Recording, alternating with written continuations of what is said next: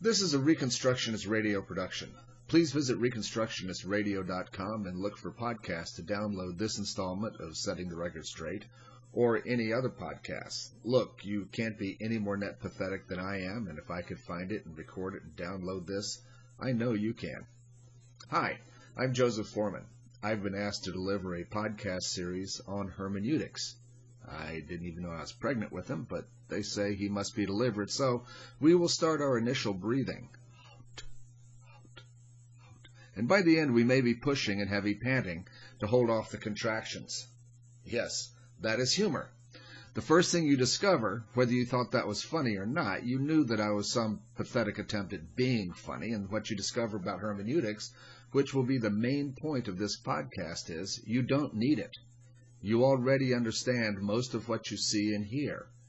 No matter where we go with our asking why this is, this fact that you do interpret, you do understand, and you also misinterpret and misunderstand, are both given to you. They're seldom, if ever, earned by you. But the people who diagnose me, in need of delivering hermeneutics, another Greek godling, no doubt, are the good people of Reconstructionist Radio, who will be making this podcast available on a schedule that I'm not sure of because it's every fifth Sunday. But you will love it, at least the other podcasts you will love, and you'll find them interesting. I do promise. I've listened to a lot of them. Me, I'm afraid I never knew much about my topic, hermeneutics, except Bill Evans said I should talk about it. But I don't know that much about hermeneutics, and it's for the same reason that I had such a hard time with grammar. Duh.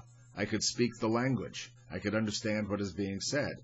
In the case of hermeneutics, I don't need to be a physicist to hit the ball out of the park, just a really good batter. And you are too.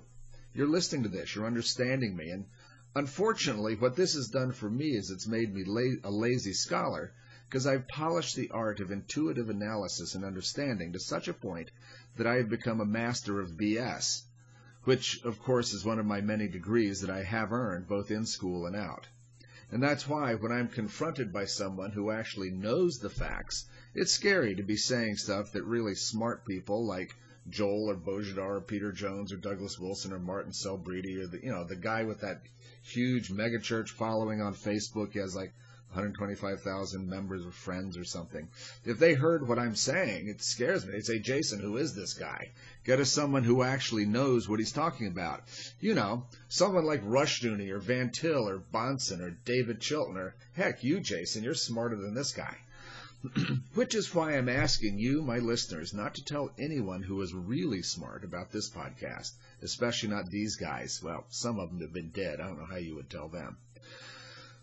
But, you see, all I've been doing for the last 10 years, which makes me totally unqualified to talk about hermeneutics, is I've been talking to the grunge millennial fringe in my coffee bar. People committed to separating their trash into 30 piles, and they think that Christianity is all about rules and regulations. The people who believe that carbon is a poison, even though it is the basis of life on this planet. Wait, isn't it carbon that defines organic chemistry? That is, chemistry about life, in which every molecule has a carbon atom in it. But it's poisonous. People who preserve their feces for fear that their mother, the earth, will somehow judge them for warming the planet if they dispose of it like in a toilet or something. Speaking of which, they refuse to flush in my coffee bar and then turn off the lights as they leave the restroom. Seriously? The fan is attached to that switch. The rest of us have to walk into that stinking miasma in the dark and turn on the light only to be greeted, well, you get my point. These are the people that I've spent a lot of time talking to, which is why I'm not really qualified to think deeply. You just don't have to. See, and these people think that they're in touch with the heart of the universe. People who think that when you're at the top of a water table, and we live here on the highest mountain east of the Mississippi, Mount Mitchell, they think that it's possible to waste water. They're constantly lecturing on, don't waste water, but you can't waste water if you're at the top of the water table. No matter what you do with your water, it's going back into the water table, and it will be used by people downstream. Poor people, but that's how it works. And so this is why they refuse to flush in some kind of a self-righteous protest. Come to think of it, I think I know some Christians who take a very similar approach to argument on Facebook. There's a metaphor in everything. You know, people who think that they are successful because they believe in themselves. They think they're enlightened because they're in touch with their kundalini, whatever that is, but we're too stoned to really remember where their kundalini is or what happened. The people who think they are free because they believe government should tax everyone else and pay their way to what I'm not sure they're paying their way to.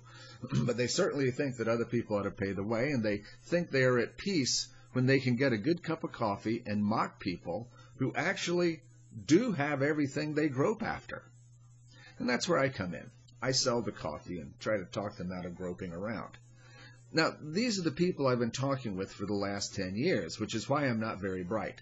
And before that, I was best known for my ability to sit down in front of a door. Sheesh, how hard is that? See, none of this requires half a brain, and that one's turned mostly to mush, and believe me, that's about all I have left.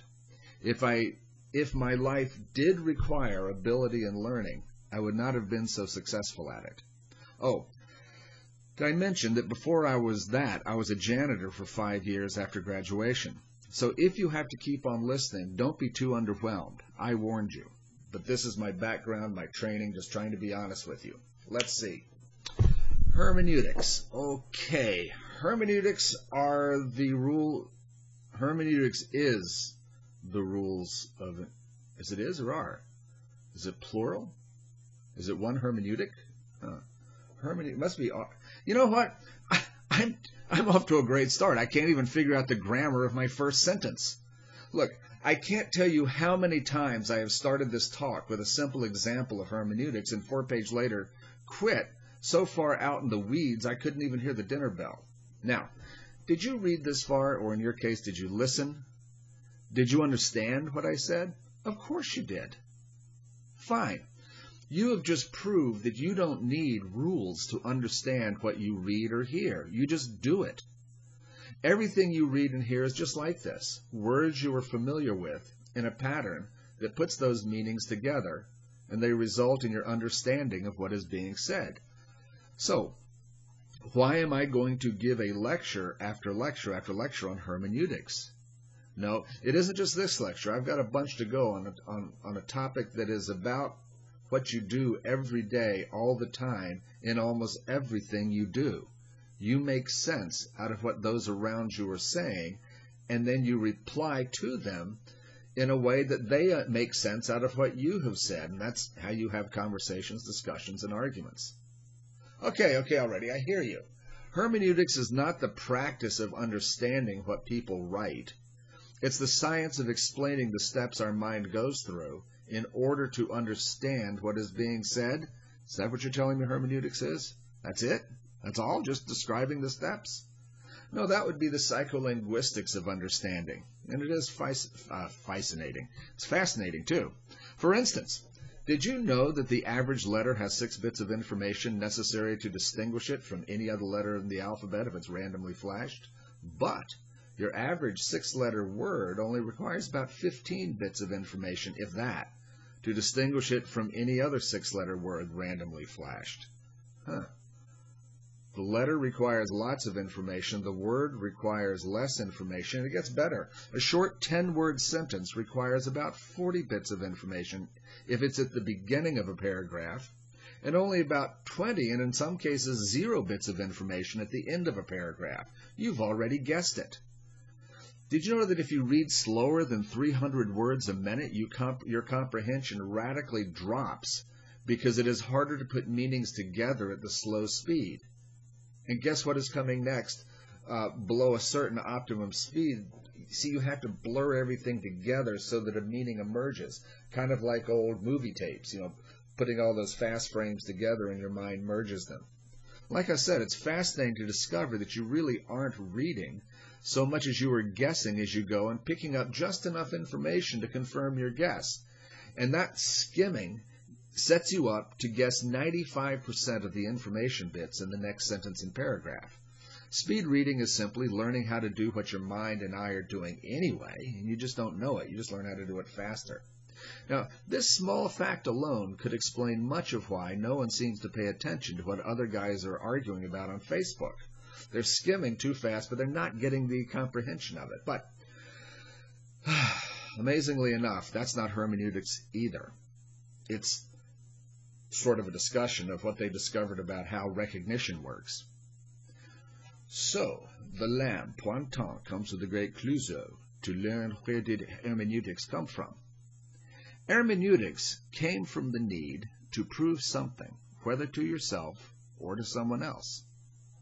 You want to prove to yourself that you got something right. And so some philosopher comes along and gives you a set of hermeneutical rules that will help you be able to say, see, I was right.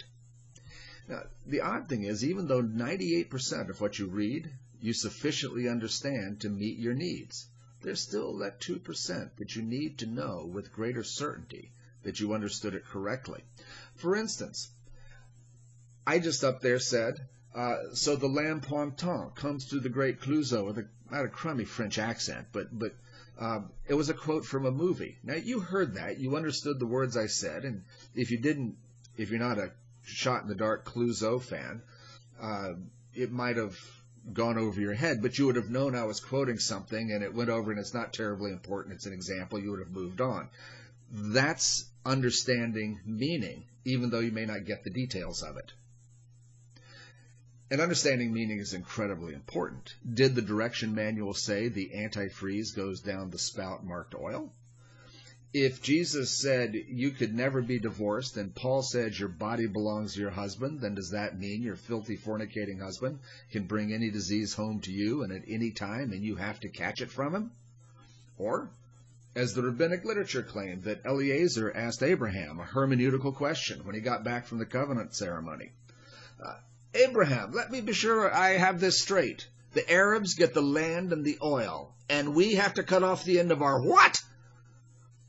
The fact is, 98% of what you read and hear you understand sufficiently well to thoroughly meet your needs. That 2% is the snarl.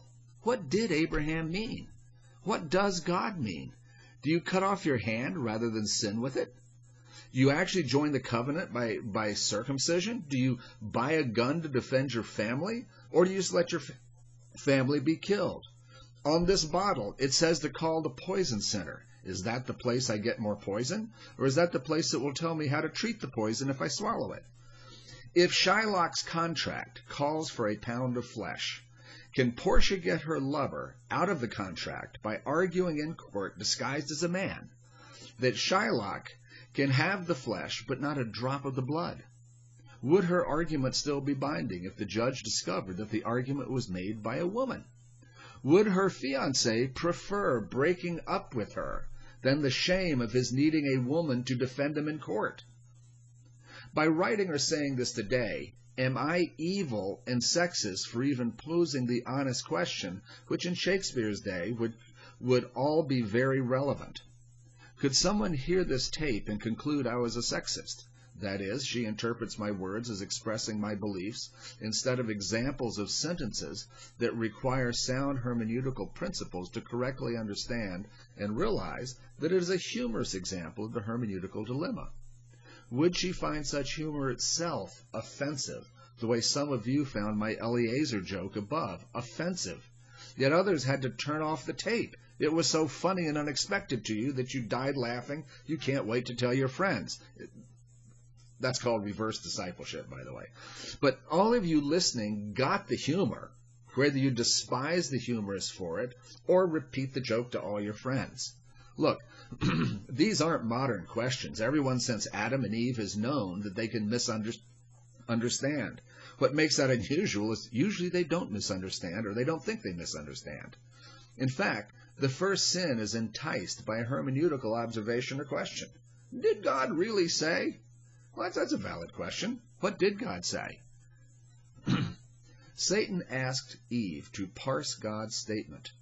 And everyone knows that normally they understand what is said perfectly well. Eat of all these trees, don't eat of that tree. What's not to understand? But it can be disastrous to misunderstand. Who knows what Eve was missing if she misunderstood God's directive? What if God wanted her to assert her human individuality and eat of the tree? What if that was the test, not simple obedience? It's a valid hermeneutical question, and I talk every day to people who believe Eve was their hero because she truly understood what God was saying, and the fundamentalists are the followers of Satan. Believe it or not, I talk to people like that. It's a hermeneutical question. Who knows what Eve was missing if she misunderstood God's directive? So scattered through the ancient literature is that occasional reflection on the rules, usually of argument, which are the other side of the coin for the rules of understanding. Or the ancients, like Paul, would make a brief reference to a hermeneutical method of interpreting a text that, in our wisdom, we have long since discovered that is discredited as a conclusive argumentation. But here it is in God's Word, no less. Paul said, I say this as an analogy of Sarah and Abraham and Hagar. They represent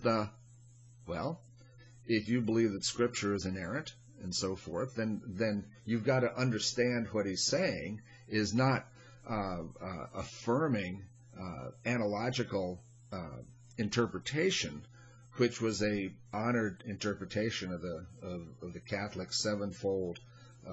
That's the old church, the medieval times, of the sevenfold meaning of a text. It was one of them, and the Reformation said, no, you don't do it that way. But here you have Paul saying, that's an analogy. We've got to come to an understanding of that. And that is what I shall now proceed to. What are the valid ways of understanding, or how do we understand? What are the proper ways of knowing you've understood something and not misunderstanding? It was the Greeks, about 300 years before Jesus was born, who first started compiling lists of sound and unsound arguments, talking about argument itself, logic. The implication was that as you read, you can see if the rules of cogent thinking were followed, or if there were fallacies in what you read, that you can critique it. But this is about how do you read and look for these things. Around 1400 to 1500, the world changed. Around the time of Descartes, Copernicus, the Bible translators into the common vernacular in the West, the Reformers, Francis Bacon, and many others, there was a gradual discovery that you can describe seemingly the whole world mathematically, and more, using mathematical descriptions, you could devise experiments that isolated the possible results of an event and causes of the events, and enable you to find out what the real cause was for what different event. This is called the ontological rise of mathematical physics, as it's applied by the scientific method. Now, I know that's a mouthful. It just means we can describe everything with math and set up experiments that show what the true causes of things are in the world that we experience. And thus, we can, by manipulating true causes, do all kinds of things, like put water into plastic bottles, and the plastic bottle was once a gob of goo in the petroleum oil table. In other words, math, when tied to an experimental method, was successful as a tool to help us describe physically what really is going on all around us, and then enabled us to do things with nature that were thought impossible, even magical, like the invention of toilet paper. If different people followed the same method and the same formula and the same mathematics, they could end up with the same result. This repeatability seemed about as close as humanly possible as humanity ever came to truly objective knowledge. And that became the ideal. What is objectively true? True no matter what. I wonder what that could be. This led many to believe that the world was essentially mathematical, but more, that when we applied a particular method of sifting through the information from the world, it seemed like we could know everything there is to know about everything, and our knowledge would be objectively true. That is, free of interpretation. It would not just simply be the dogmatic restatement of somebody or something else, which is to say, everything is essentially regular and it's exhaustively knowable. Now that is the world that began to be born. We would know it as the modern world. We're at the end of about 500-600 years of the other side of that experiment, seeing how it actually worked out. The end result wasn't quite as pleasant as it was hoped to be. Well, if the world is knowable, let's go back to what they were saying. If the world is knowable through mathematical equations and numerical measurements, then every branch of learning should be a branch of mathematics. All things should be reducible to mathematical formulae. The one who knew math is the one who would know the ultimate reality of all things, would be the one to touch the face of God, would be the one who could become God. And math is a universal language of creation and creature alike. Babel schmabel. We talk math, and so does the whole universe. Math, they would say, is the hermeneutic of creation. No math, no reality. No math, no reality. Could well have been a bumper sticker they could have slapped on the backside of horses back in their day. By the 17th of the early 20th centuries, this drive made everyone want to have mathematically objective ways to prove that their branch of learning only dealt in matters that were objectively true for everyone. And guess what? We could finally rid ourselves of the idea that truth comes down from heaven, like the Bible, and finally realize that truth is what we discover for ourselves. And so we have the birth of modern hermeneutics. Surely meaning itself could be reduced to a series of rules, which if we follow them carefully, we can all agree on what we read and what we hear, and we can know absolute truth. This is the ideal of the mathematical physical rise of the idea that this is how the whole world works. Now, in the area of literature, this led to massive efforts to do things like make dictionaries of all words, and they wrote exhaustive encyclopedias of all knowledge. They put growth hormone, so to speak, into the universities to teach universal knowledge of the universe of all things thought and unthought in a mathematical context. But this is a lecture on hermeneutics as it applies to literature in the narrow sense, so I'll give you an example of how the ontological rise of mathematical physics transformed biblical studies. Before this rise, there was an understanding of the limits of human ability to understand all things. There was a practical or functional presuppositionalism. There were limits to what knowledge could prove. Therefore, everyone knows you had to start somewhere.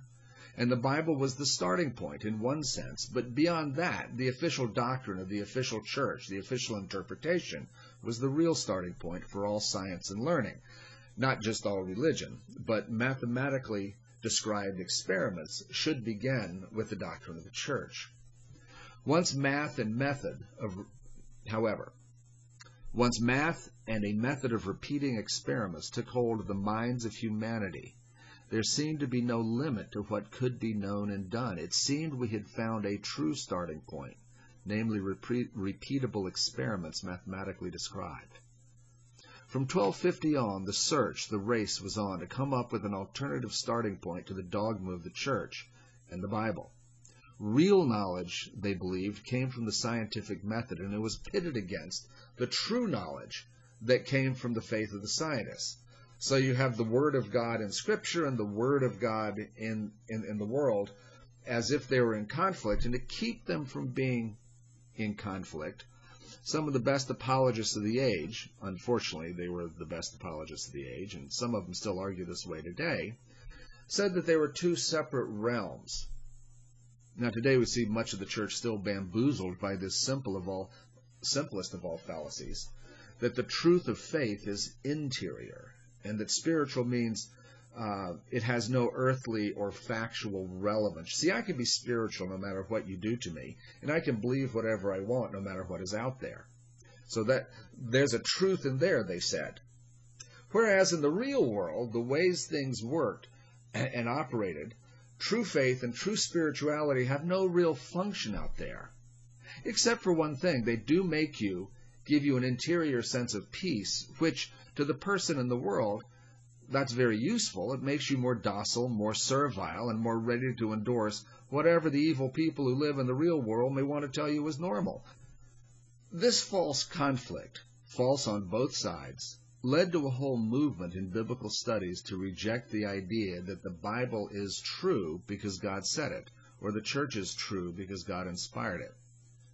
To engage in this debate, the church, no less than the world, had to assume that God's Word and God's creation were in conflict, and that God's Word said one thing, God's world said another, and the truly pious, the smart Christian, would say, no, they both say the same thing. See, both are false ideas. It's a false starting point. But back then, they were firmly established, framing the debate, because it sure looked like the scientists were coming up with some stuff that just the Bible people had never thought of. It didn't fit into their world, and so therefore the whole Bible must be wrong. The result in the area of the humanities, the study of things written, like literature, history, and so forth, instead of things that can be experimented on many times, the sciences, the result of the humanities was a race to discredit the Bible and the church as a legitimate starting point.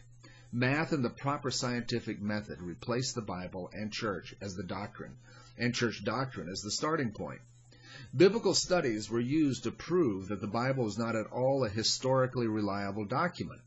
The civilizations it described never existed, we were told. The kings and battles never happened. It is all literature, meaning a story, a fabrication, a fairy tale. Or not necessarily a fairy tale, could be a really exciting novel. To prove this, scholars numbered all the words, for instance, used by a particular author, all of the normal grammatical forms, how many times they appear, and then they would use that number to see if this document or that document matched up, to determine who the disputed authors of an ancient manuscript might be. Who is disputing the authorship? Nobody. Well, they were, because the whole goal of this was to show that the Bible was not historical, and if not historical, then God must not have much to do with history. God doesn't have much to do with history. Surely he doesn't have much to do with the known universe. Now, they didn't want to take away his transcendence out there somewhere, just in the same way they didn't want to take away your spiritual imagination in there somewhere, in your soul. But they didn't.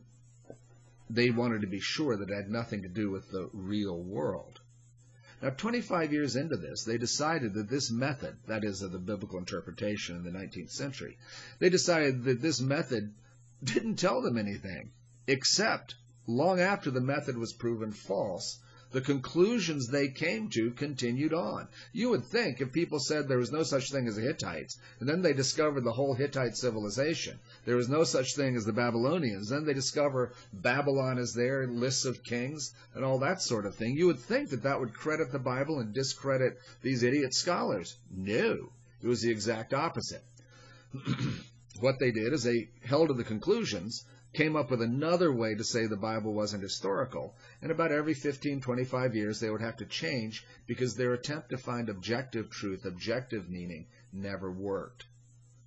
Something more insidious was waiting down the road, but that gets us successfully through about 1950.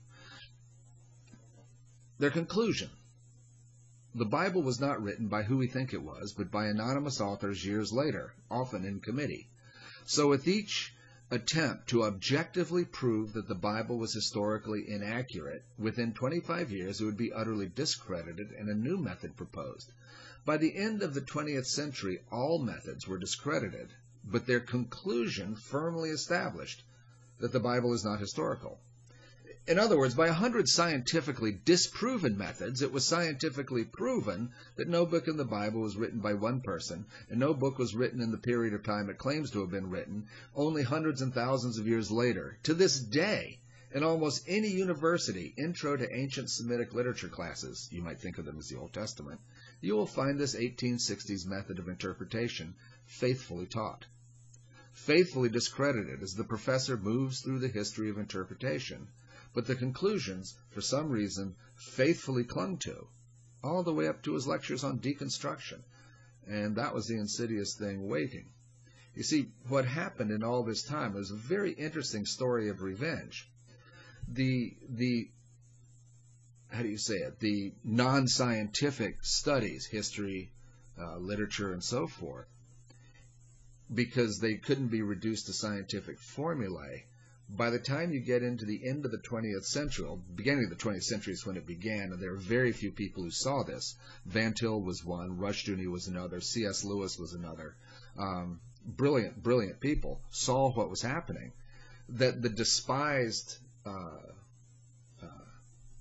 arts, the history, the written studies, suddenly became the thing that was defining what ultimate reality was, because the scientific method was becoming bankrupt as an ultimate explanation. And that's where we come to deconstruction. Suddenly, everything becomes rules of interpretation, and nothing becomes true, not even the sciences. What they discovered, without even knowing the land on which they stood, was that when you abandon the Bible, God's Word, as a legitimate starting point, you abandon the possibility of even having your science make sense. It's not that your science doesn't work. It does. But as an ultimate explanation of reality, it fails. It's like the person who wants to preserve his marriage saying, if I can only shine my car brighter. Well, that was science. In the beginning, his brightly shined car is what attracted the girl to him. After being married to him for about 10 years, that car was not nearly attractive enough to overcome his defects as a human being. But man, he's out there shining his car. And that's the way science is like. Getting back to the question, though, why is this crucially important to the secular world that they debunk the Bible? So who cares about the Bible? Why is it that important? Do you realize that there are about 10 to 1 secular Bible scholars, unbelieving Bible scholars to every one believing Bible scholar? I mean, what is so important about disproving the Bible? Because the religion of the Bible is thoroughly historical. That's why. It makes truth claims as to what really did happen in history, and one of the truth claims is that God really did say and do things about everything that's here, including creating them, including creating the structures of them, including creating the possibility of them. Radio waves are right there to be harnessed. If you went back into the Garden of Eden, your walkie-talkies would work, your batteries would work.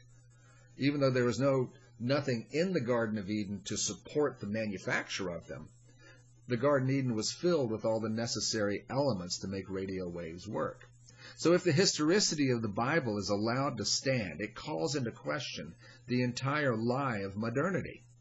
There's 2 lies of modernity. One lie is that science is the only avenue to truth, and the other lie is there is no avenue of truth other than rules and ethics which you make, and that is your world, and it's just as good as any other world.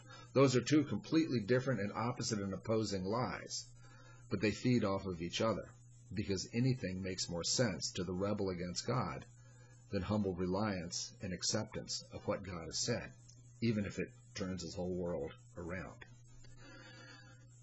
To turn the Christian West into malleable slaves to be controlled by government, they had to do something about this transcendent source of meaning in life, or else all attempts to rule man would keep running into this wall of God hath said. And these people who actually believe God said it, and a textual record that bears witness to what God has said and done. This religion that claimed to be historically real, the Word of God of history, is what they were up against. And that's why they spare no expense, and why they outnumber our scholars 10 to 1. It is incredibly important to them to disprove it, even as it is important to us to simply accept it and sustain it. Now, remember the purpose of mathematical thinking about literature is to provide a set of rules of interpretations that will objectively give you, and give everyone else, the same interpretation of a text.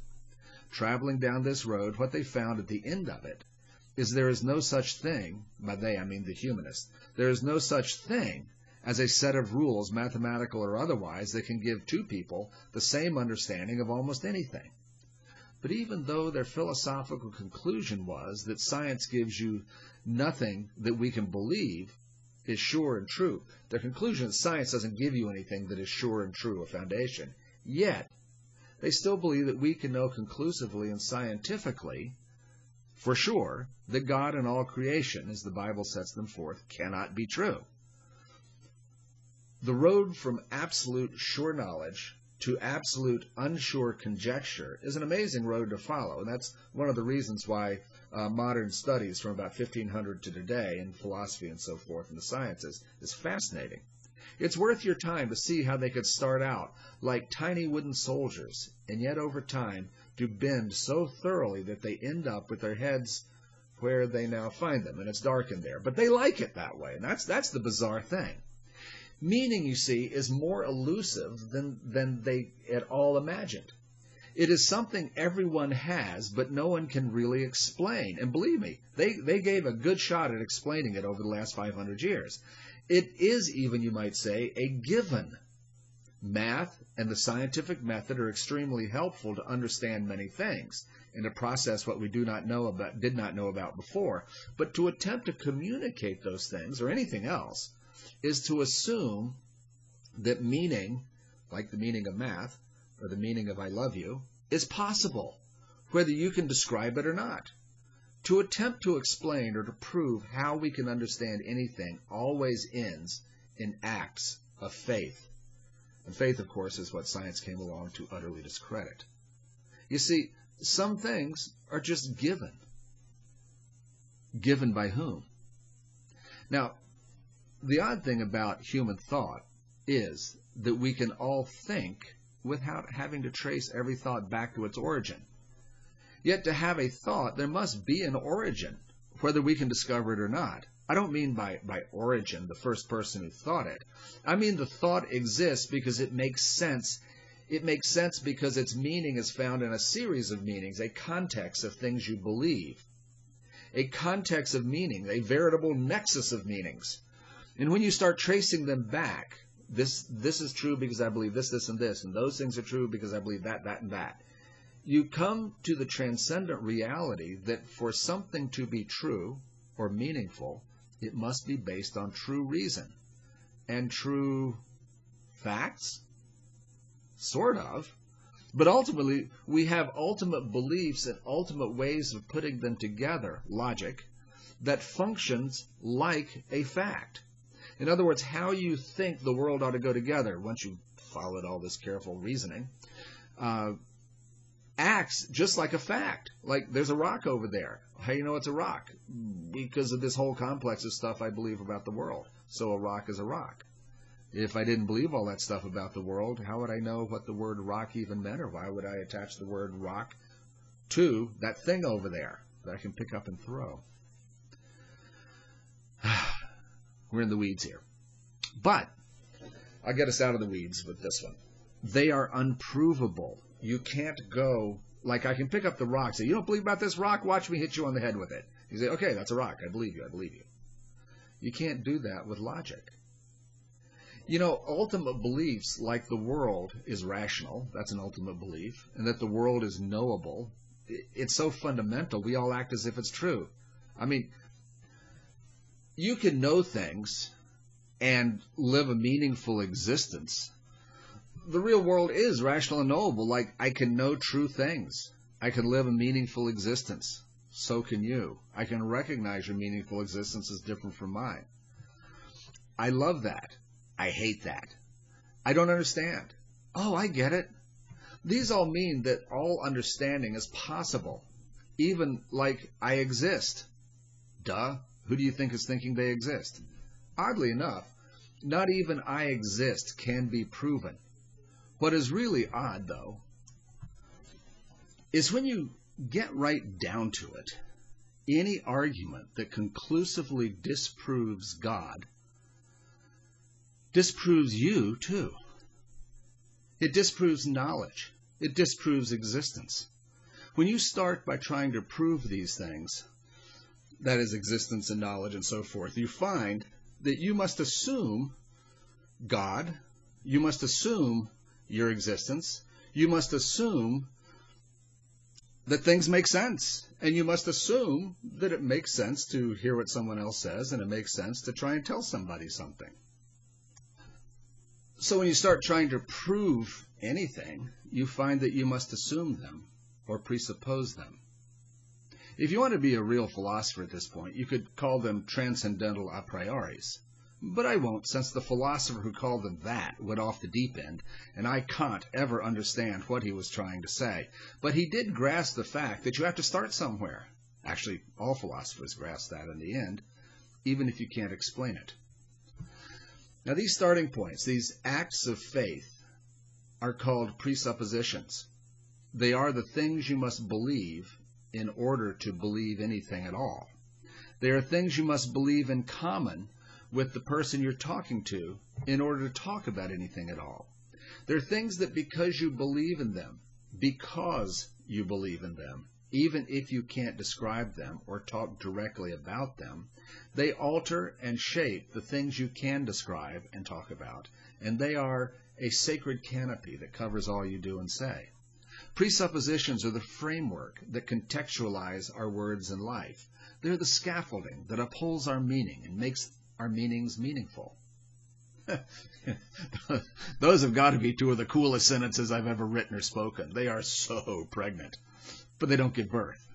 Philosophy is like that. You can say all kinds of cool things, but about the time you get it all figured out, no one has a clue what you're saying. So you go back to make it simpler, and you realize that you don't simplify it. What you do is you draw a picture, a sacred canopy. By the way, what is a sacred canopy? I don't know. But it really sounds cool, doesn't it? A scaffolding. We do know what that is. It's what you stand on and what you support the main thing which you're trying to put together. Now really, those pictures explain anything? But the word sounds so cool. Mufasa. Mufasa. Now there's power. Remember the jackals in The Lion King?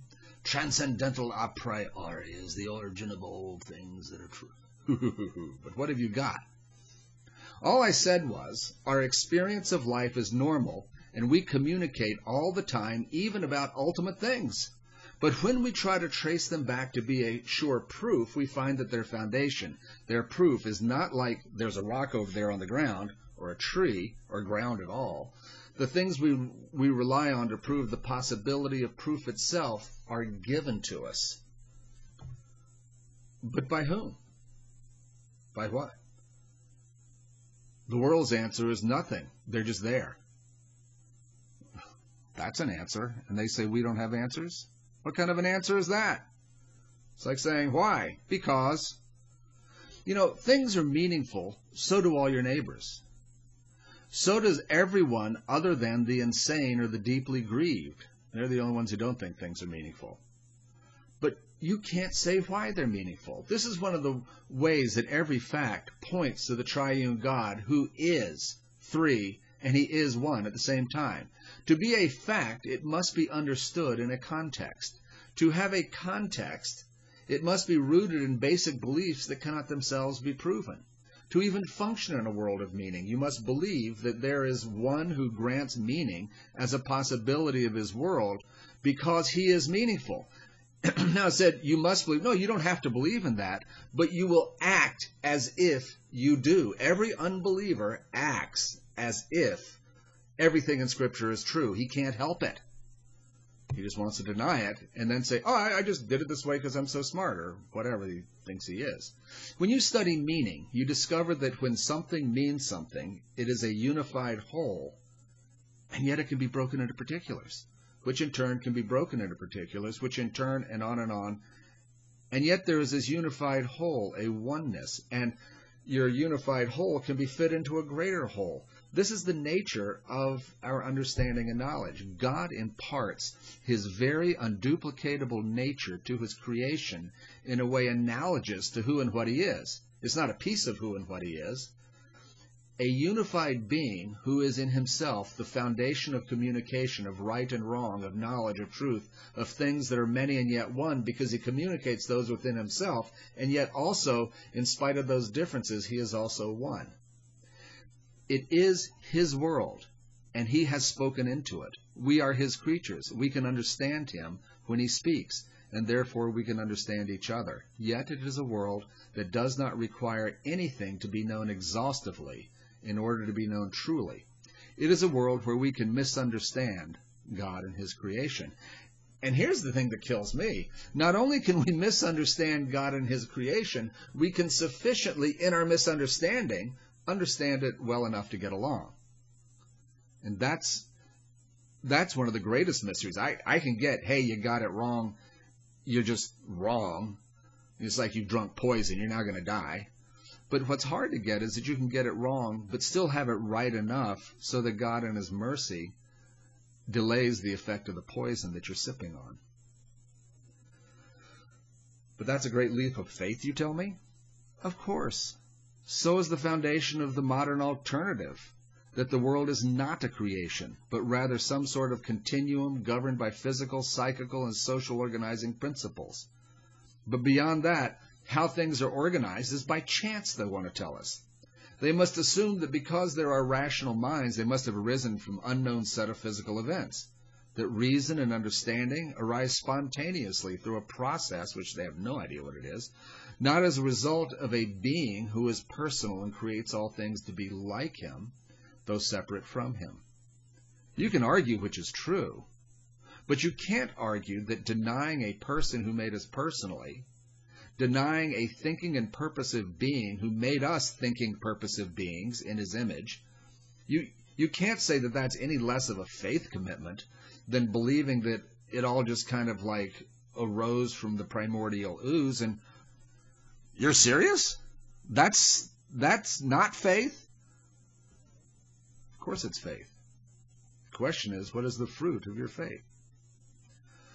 What is impossible for those who deny that this personal God, creator did it all is for them to get to day-to-day events without secretly borrowing ideas from the personal creator to make their alternative universe work inside his universe. Their first difficulty is mind and logic and meaning itself. They need to use God's gifts that are just given in order to be able to say there's nobody who gave these given things to me.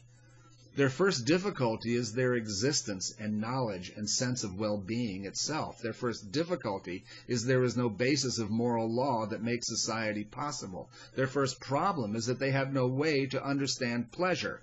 They must heavily borrow from this personal God and his personal creation to make their alternative psychological, social, and scientific alternative universes work. Literally everything around them is breaking into their world. Even their own personhood is laughing at them and mocking at them. No wonder they're such miserable people. See, hermeneutics is a tool they develop to help them understand and get a grip on objectively understanding and judging the things they see. They may not be able to explain every presupposition, but they do know that they are in a world that sure seems to make sense, and they know they have meaning. God has made them like him. They reject that, and that's why they need to know the rules. God did it because he wanted to become a creature in his creation. So he designed his creation to fit a creature that he could become, and he designed his creature so that he could become one. That's what the incarnation is. So yes, there are rules. We can use them to help us organize our understanding and thinking, just like math helps us organize our understanding and thinking about the world. And there are laws which make psychological, social worlds, even as denying them causes every evil thing. Morality is not a set of parochial rules. It is the warp and woof of your mind and your social integration. There is no other moral order that can lead to sustainable minds and societies. But we try. Oh, do we try to come up with them? And we can understand others because God has made them like us like them and them like us. Don't hate the guy in the alternative universe or the troll on your Facebook account. His life is rough bucking reality. And when he's done, I'm not sure if God sends him off to a place that burns forever, or does God simply let the man in the alternative universe bend into a fetal position in his presence, forever denying the reality of it blazing around him, shut out by his dogmatic commitment to whatever psychosocial, spiritual universe or world and life view he has reinterpreted God's world and presence to be. The result would be combustion, I am sure, or something very like it.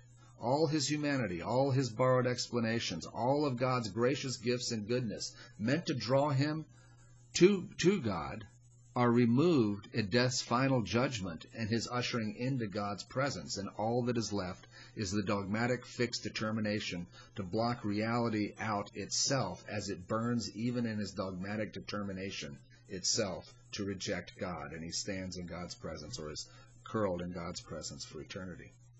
Okay, I'm getting to the epistemological weeds here. The word epistemology is itself, like its twin ontology, a noble and useful weed, but a weed nonetheless. In fact, it is said that if you dry and smoke it, you can get high. I know, I've done just that. They are addictive. So let's step outside with me to clear the air. All I have said is that the God in his triunity gives us meaning and understanding, and he made us that way to be meaningful and to understand and to be understood.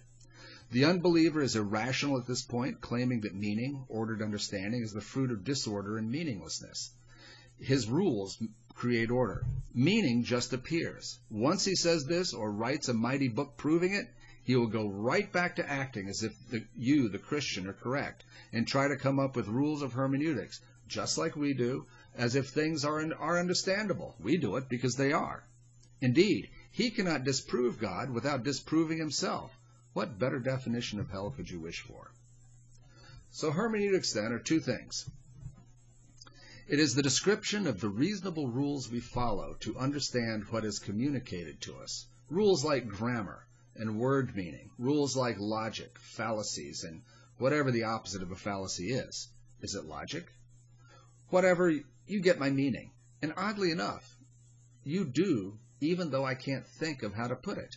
Your mind fills in for me what I am getting at without having to know the opposite of a fallacy or even repeat one law of logic, like the law of the excluded middle or post hoc propter hoc. But you understand that there are other rules of interpretation too, and that I would put in this category of methods we follow. For instance, that the literary structure of a text, or the way the story is told, may hold clues to its meaning, the expression on the teller's face. Of course, when you're writing, you can't convey that expression. Such as a chiastic structure would be a clue as to which verses in a chiasm are parallel to which, and therefore reveal meaning, because it might not be the verses right next to it. And of course, the idea that the context of a verse itself influences our interpretation of their meaning is another hermeneutical rule, which is why literary structure is very important. A verse's context may lie lines away from it as a chiastic structure.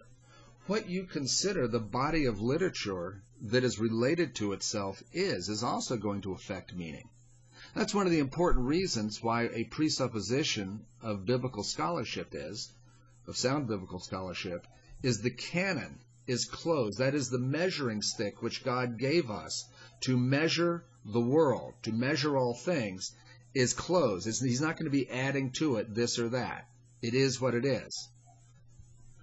The kind of utterance it is important. You would not interpret humor the way you would interpret a law, the way you would interpret an interpretation of a law. Hey, with humor, we often take the exact opposite of the stated meaning to be the true meaning being gotten across by the joke. Seeing what something isn't in a funny way can help us see what something is in dead seriousness. Okay, the second way of defining hermeneutics is also a description of the presuppositions we have to hold to come to the conclusions we come to. Some of those presuppositions are transcendental and philosophical, like I'm running out of time and I don't want to restate what I just spent the last 15 minutes talking about. Those are some philosophical presuppositions, about how we must assume a particular transcendent personal God and reason in his creative works, etc., in order to make sense out of anything, including our own persons. But also, there are basic ideas about the world being orderly and God being able to speak and understandably to us, and us to speak meaningfully to him. Assumptions about how God reveals himself, and so forth. It could also include things like predestination, free will, creation, evolution, one's philosophy of history. Is Jesus about to come, or is he going to transform history and come in the triumph of the work of his Holy Spirit, and so forth? And the list goes on. These are different assumptions we make about the world, about the nature of the world, and our place in it. The assumptions we make deeply affect how we see the world and how we read the text of Scripture, indeed, the text of anything, and what we do with it. The third hermeneutical area of assumptions are not just concrete. They are very concrete, so concrete they deserve their own category. But it's sort of an extension of what I was just talking about in number 2. Yea, even a third category. And now you know how Proverbs got that funny little codicil. There be 3 things which are too wonderful me, yea, 4 which I know not. It's because Solomon had 3 things in mind, and as he wrote them down, God brought a 4th thing to mind, but erasers hadn't been invented, or the undo button keys, and so he just added on the yea, even 4 up at the top where he had some room, and then wrote the 4 at the bottom of the list where he was at the moment in his writing of Proverbs. Now, by the way, what I just did is humor. I don't think Solomon did that way in the slightest, but it's a funny way of looking at it. And those of you who are very serious about things like this will be going, oh, what is his problem? Why can't he just stay with the text? It's because things like this are humorous. If God wasn't the Lord of the pun, which is on about every other page of Scripture, I wouldn't think God had a sense of humor. And the humorless people don't think God has a sense of humor because they think puns are evil. Anyway, bringing all this to a conclusion. In this category are specific conclusions that a person comes to on topics that are themselves much more this-worldly than transcendent, such as one's philosophy of history, of evolution, creation, free will, and predestination.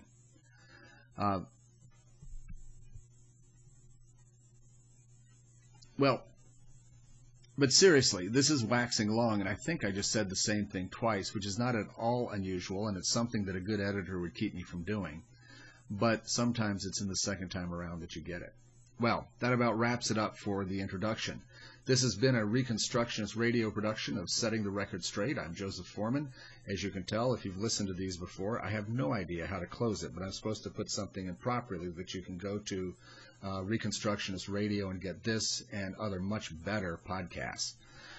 Now, as for my next podcast, I'm not going to say much more in the rest of these talks about the ultimate assumptions we must make every time we open our mouths.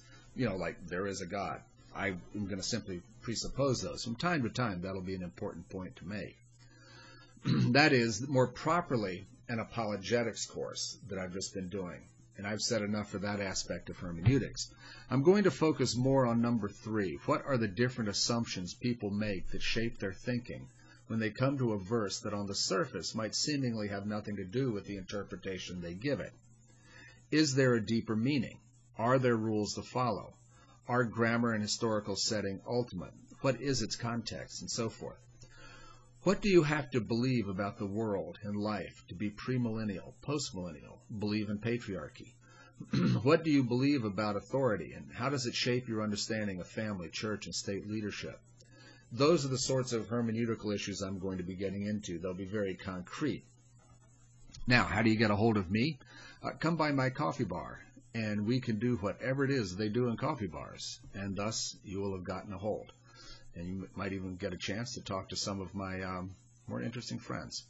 You have a great day, and I will go from here to assist my wife in feeding the 5,000.